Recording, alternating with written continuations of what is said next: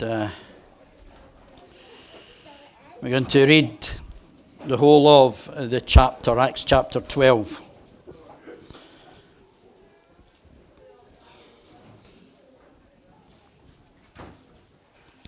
It was about this time that King Herod arrested some who belonged to the church, intending to persecute them. He had James, the brother of John, put to death with the sword. When he saw that this pleased the Jews, he proceeded to seize Peter also. This happened during the Feast of Unleavened Bread. After arresting him, he put him in prison, handing him over to be guarded by 4 squads of 4 soldiers each. Herod intended to bring him out for public trial after the Passover. So Peter was kept in prison, but the church was earnestly praying to God for him.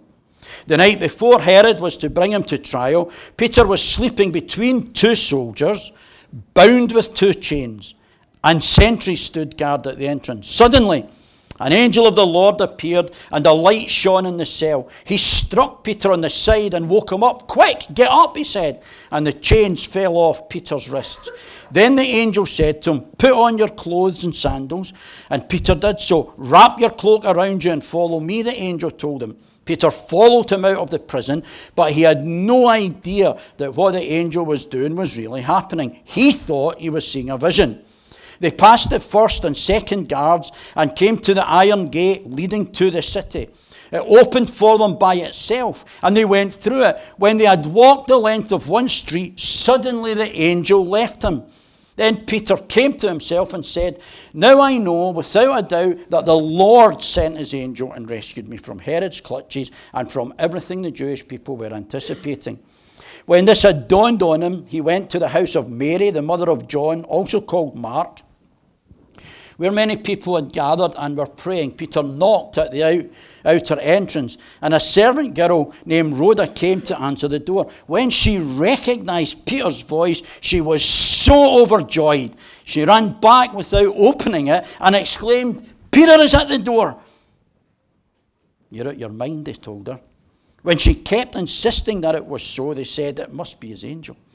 But Peter kept on knocking, and when they opened the door and saw him, they were astonished. Peter motioned with his hand for them to be quiet and described how the Lord had brought him out of prison.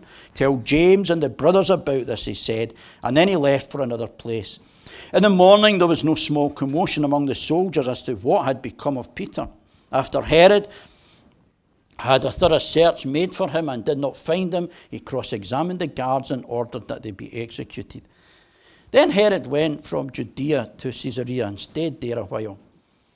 He had been quarreling with the people of Tyre and Sidon. They now joined together and sought an audience with him. Having secured the support of a trusted personal servant of the king, they asked for peace because they depended on the king's country for their food supply.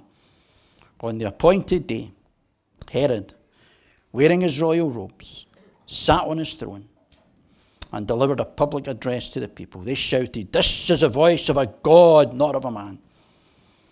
Immediately, because Herod did not give praise to God, an angel of the Lord struck him down, and he was eaten by worms and died.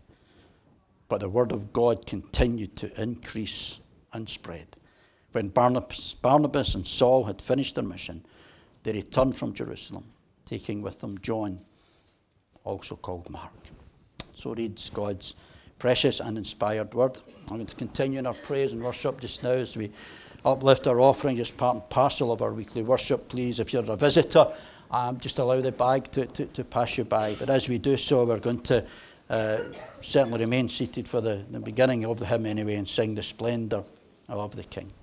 Sunday evening, and actually for a little bit on Wednesday evening at Christianity Explored, we were looking at Mark chapter 4, where we read of how the disciples set out on a boat with Jesus, and out of absolutely nowhere came a storm, a furious squall that threatened to capsize the boat, and that brought even to these experienced seamen great fear.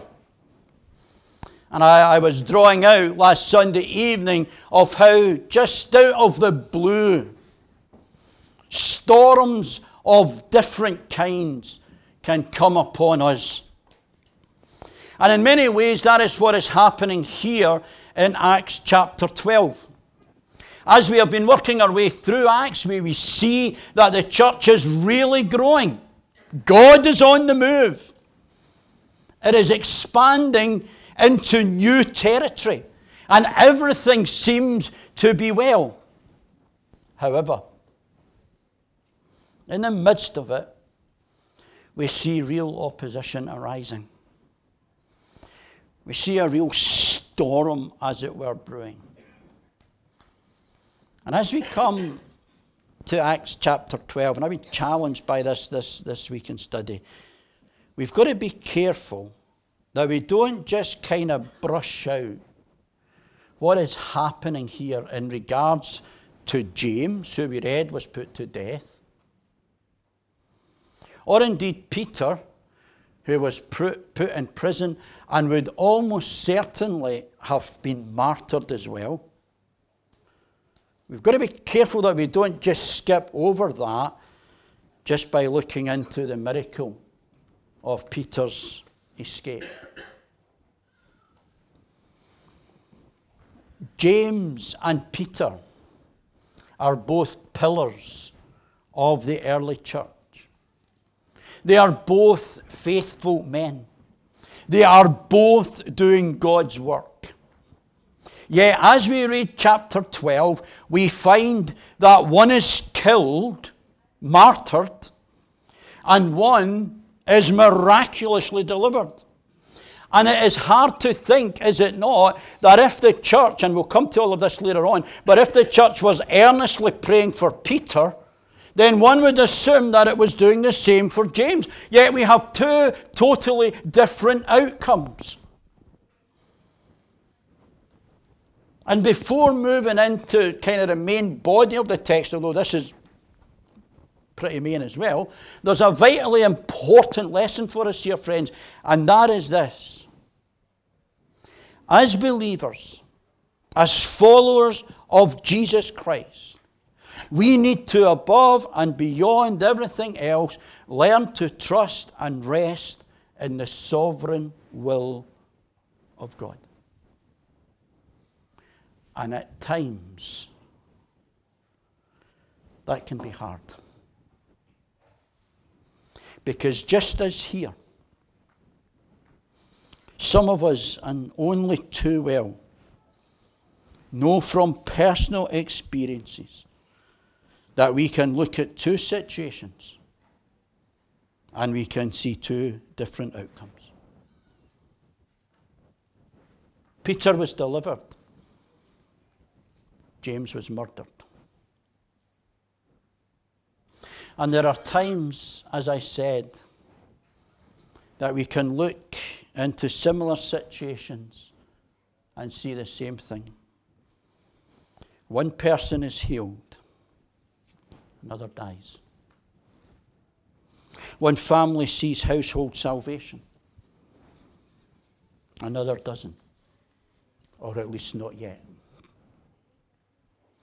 And friends, whatever experiences God's providence permits us to go through, our priority is to be obedient.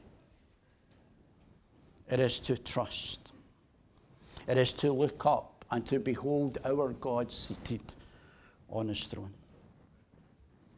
If you think back to Peter's last time in jail, I read a little bit about it at the beginning of the service, and of how when he was released, and like here, he goes to the prayer meeting and they gather together. You remember Acts chapter 4, part of their prayer, indeed the crux of their prayer, was that even in the midst of persecution, God would consider the threats against them. That's all they prayed. And that they would be enabled to speak out boldly the word of God. And that's what Peter and James and all the others have been doing. And this is where it's got them. James murdered, Peter in prison. And that God would stretch out his hand and heal and perform miraculous signs and wonders. Yet at the very heart of that prayer is a belief in the sovereignty of God. Indeed, that's how the prayer begins. Acts chapter 4, verse 25. The first two words, Sovereign Lord. And here we have Herod, who was a nasty piece of work. Herod, as the earthly king, is seeking to do his best to destroy the church, murdering James, imprisoning Peter, with no doubt the same fate awaiting. And brothers and sisters, that is the reality for some of our brothers and sisters this morning. They are languishing in prison, not knowing what lies ahead. Some have seen family members murdered and martyred simply because of their faith. Opposition is rife. Yet, as we will see, the passage ends with the demise of Herod. And in all things we go through, and in all the things that we see around us today, all the confusion, all the uncertainty, we do well to remember that it is the one who is seated on heaven's throne, who is in control of all things, and not any earthly ruler, whether that be Herod or anyone else down through the years. I felt it important to draw out that point, because not just was Peter delivered, James was martyred. Three things. There's a praying, there's a delivering, there's a judging. Praying. Herod saw that killing James pleased the Jews. So in order to further please them, he decides to seize Peter and put him into prison. And notice carefully what Luke tells us. Peter was guarded by 4 squads of 4 soldiers. And on this particular night, probably like every night, he was also between 2 soldiers bound with chains, and we'll kind of come more to that in the next point. But notice verse 5. So Peter was kept in prison. And it would seem that this was not just an overnight stay. Most commentaries think that he was in probably for about a week. However, look what we are told. The church was earnestly praying to God for him. And I really just want the text to speak for itself.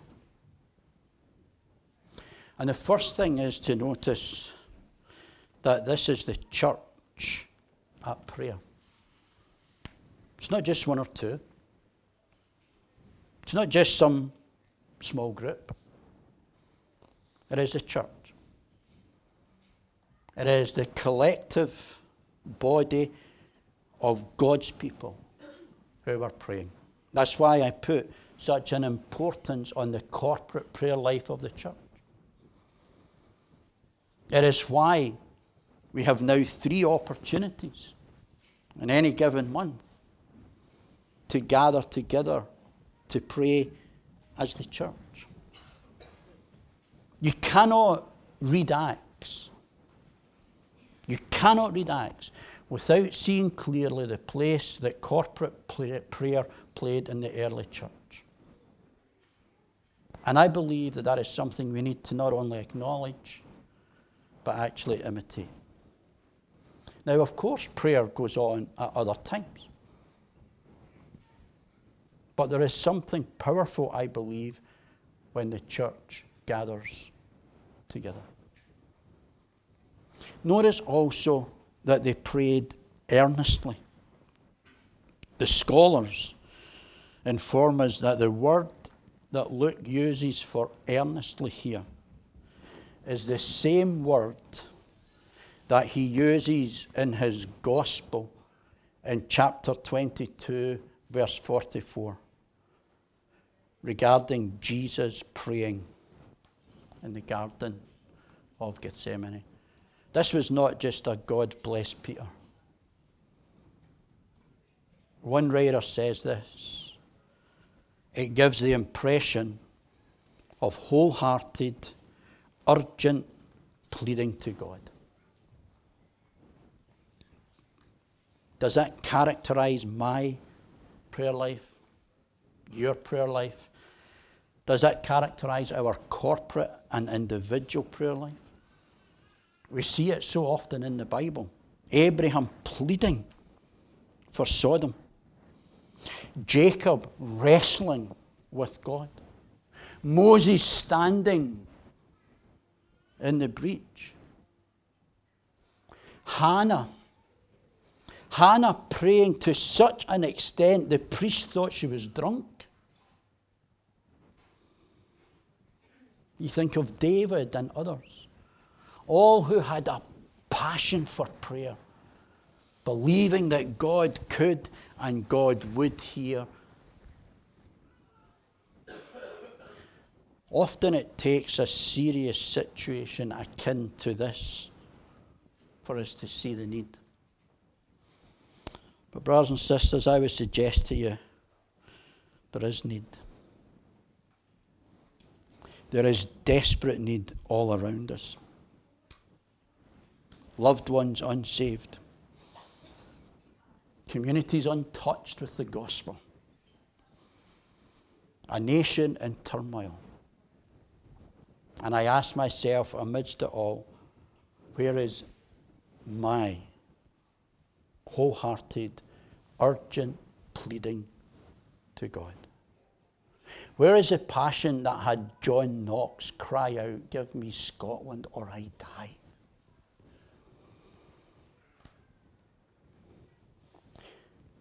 Aye, let me keep it personal, lest you think I'm just on a hobby horse. I get passionate about many things. I give myself and time to many things. But what about prayer? We are in a spiritual war. I've never felt it more than this past week. We are in a spiritual war. And John Stott comments, here are two communities, the world and the church, and they are arrayed against each other, and each wielding, if you like, an appropriate weapon. On the one side was the authority of Herod, the power of the sword, and the security of the prison. On the other side, the church turned to prayer, which is the only weapon the powerless possess. It's not a hobby horse, brothers and sisters. But may I, may you, may we be passionate, wholehearted, and urgent in all of our praying. And we will be amazed at what God will do. We were praying. Secondly, we read of the delivering.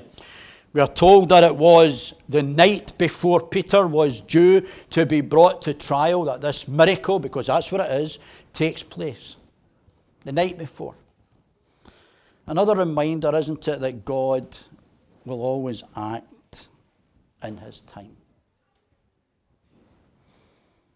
And notice the detail we're told. I mentioned the heavy security and chained to the guards and all of that. But here is what struck me more than that. We are told that Peter was sleeping. Now, if you were in this position, if you were chained to two guards, if you were facing the real possibility of execution in the morning, would you be sleeping? No, neither would I. What gave Peter such peace? Just thinking back to last Sunday evening when Jesus was sleeping amidst the storm. What gave Peter such peace? Well, for a start, the church was earnestly praying for him. Forgive the personal illustration, but it kind of struck home with me, this particular bit. Not that I was languishing in prison. I remember being in hospital in Glasgow. And I kept in longer than expected. I was kept in over the weekend as well. And on Friday and Saturday, I couldn't sleep at all. On a Sunday night, after Susan went from visiting, I slept from visiting right through till the next morning. Months later, when I was preaching at a church that I often went to preach, and who knew that I was in hospital, one of the ladies told me that Sunday evening, they had a prayer meeting after the evening service for me, and were praying for me. Peter also, not only was he benefiting from the people's prayers, I also believe that he knew he was in the will of God. And what a comfort that is. He may also have been holding on to the promise that Jesus gave him in John 21 about how he would live to be an old man, and also spoke of the type of death that he would die. And here are two great blessings that the believer in Christ can rest upon, even in the most difficult of situations: the prayers of God's people and the promises of God's word. Hold fast to them. Psalm 4 verse 8 says this: I will lie down and sleep in peace, for you alone, O Lord, make me dwell in safety. And Peter is sound asleep. He is so sound asleep that when the angel appears, the bright light doesn't even waken him, and the angel has got to strike him to waken him up. The angel tells him what to do. You see, God often expects us to do our part also. And Peter is led out of the prison. He's past the guards, out onto the street. And then the angel leaves him. And we're told that Peter comes to himself. What is going on? Well, what is going on, brothers and sisters, is nothing more than God delivering his servant from the jaws of death and using an angel to do it. There's no other reason other than this is an answer to the prayers of God's people. How did it all happen? Why didn't the soldiers see it? I don't know. But I do know that Peter's God, and that my God, and that your God is able. More than able. And you might have doubts, you might have questions. What of angels, and what part, if any, do they play today? The truth of the matter is that here God responds to the prayers of his people. And he did an amazing thing that night, and he delivered Peter from the prison. And when Peter comes to himself, the first thing he does is make a beeline for the house of Mary, where people are what? Praying.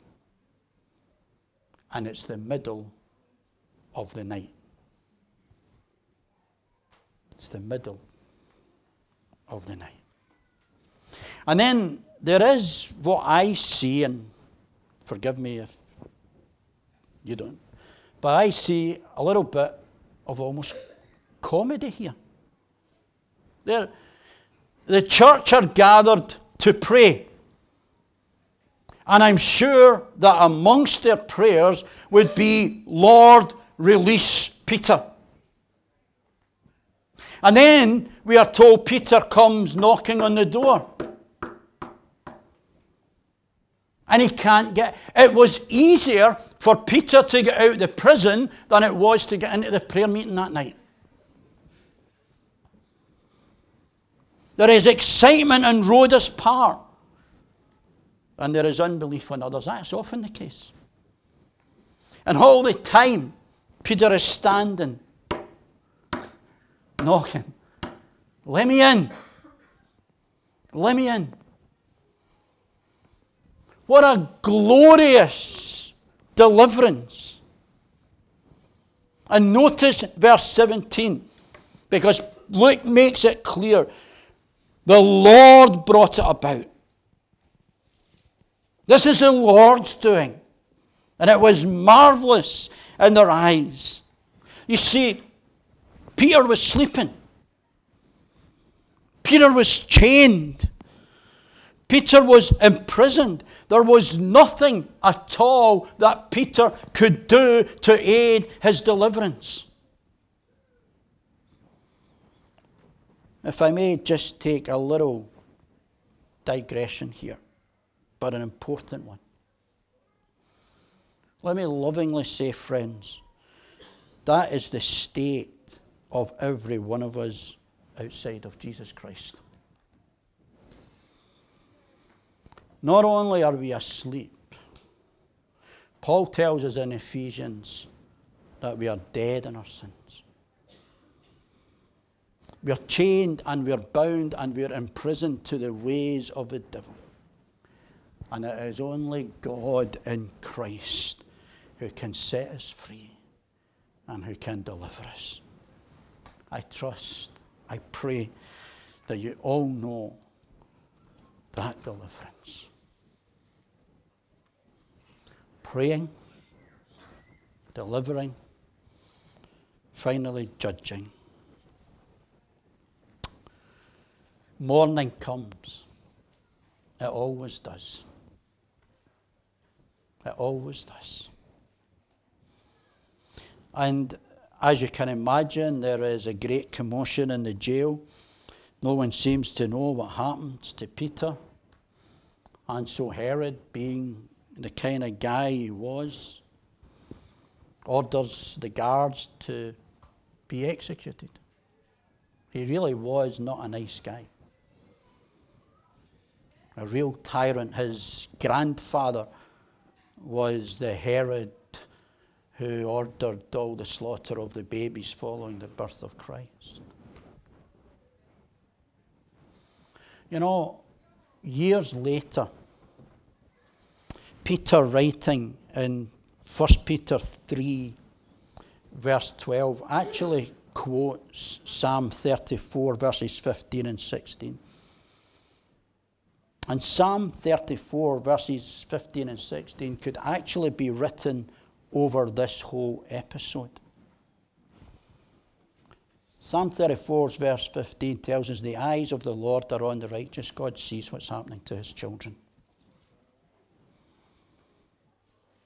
It tells us that his ears are attentive to their cry. God hears the cries of his people. And it also tells us the face of the Lord is against those who do evil. That is, he will act. God will not be mocked. When Christians are persecuted, God feels it. And one day we will all have to give an account to God. One day, like Herod, our time will be up. And that timing, and it does us well to remember this and everything that's going on just now regarding abortion and euthanasia and all the rest of it, our times are in God's hands. And God is the giver and God is the taker of life. And Herod, we are told, is away at some kind of conference. And there's delegates there from Tyre and Sidon. And they need him on their side, especially Jew. Remember we talked about how Agabus foretold of a famine coming up, and Tyre and Sidon, they've got a problem now with food shortage, and it's only Herod that can help them. And so he has this kind of council meeting, if you like, and Herod appears, and there he is. He's dressed up to his nines in all his regal splendour, sitting on his throne. And the crowd, eager to please him, shout out, no doubt in praise of Herod, "This is the voice of God, not of a man." And Herod, in accepting this faint praise and in not acknowledging God, we are told graphically, was struck down by an angel of the Lord, was eaten by worms and died. Herod was taking glory to himself. Herod lived for himself. Herod was a man like many who today live life in the words of the old Frank Sinatra song, "My Way." My way. But you see, friends, this episode and the Bible in general warns us that a time of judgment is coming. And the only way that we can be ready for that coming judgment is by putting our trust in the Lord Jesus Christ and seeking to live our lives for him. There is no other way. And Herod had a horrible end. Yet we are warned of an even worse fate that awaits those who die, however they die, outside of Christ. And that is eternal separation from God in a place the Bible calls hell. Don't just let these things wash over you. Give them careful thought, because they are matters of vital importance. They are matters not just of life and death, but they are matters of heaven and hell, and where will you spend eternity.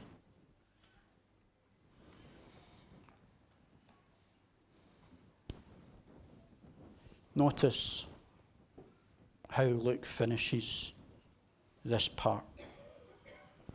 He tells us, and he uses a little phrase that we find often in the earlier part of Acts that we've looked at quite a few times. The word of God continued to increase and spread. You see, friends, nothing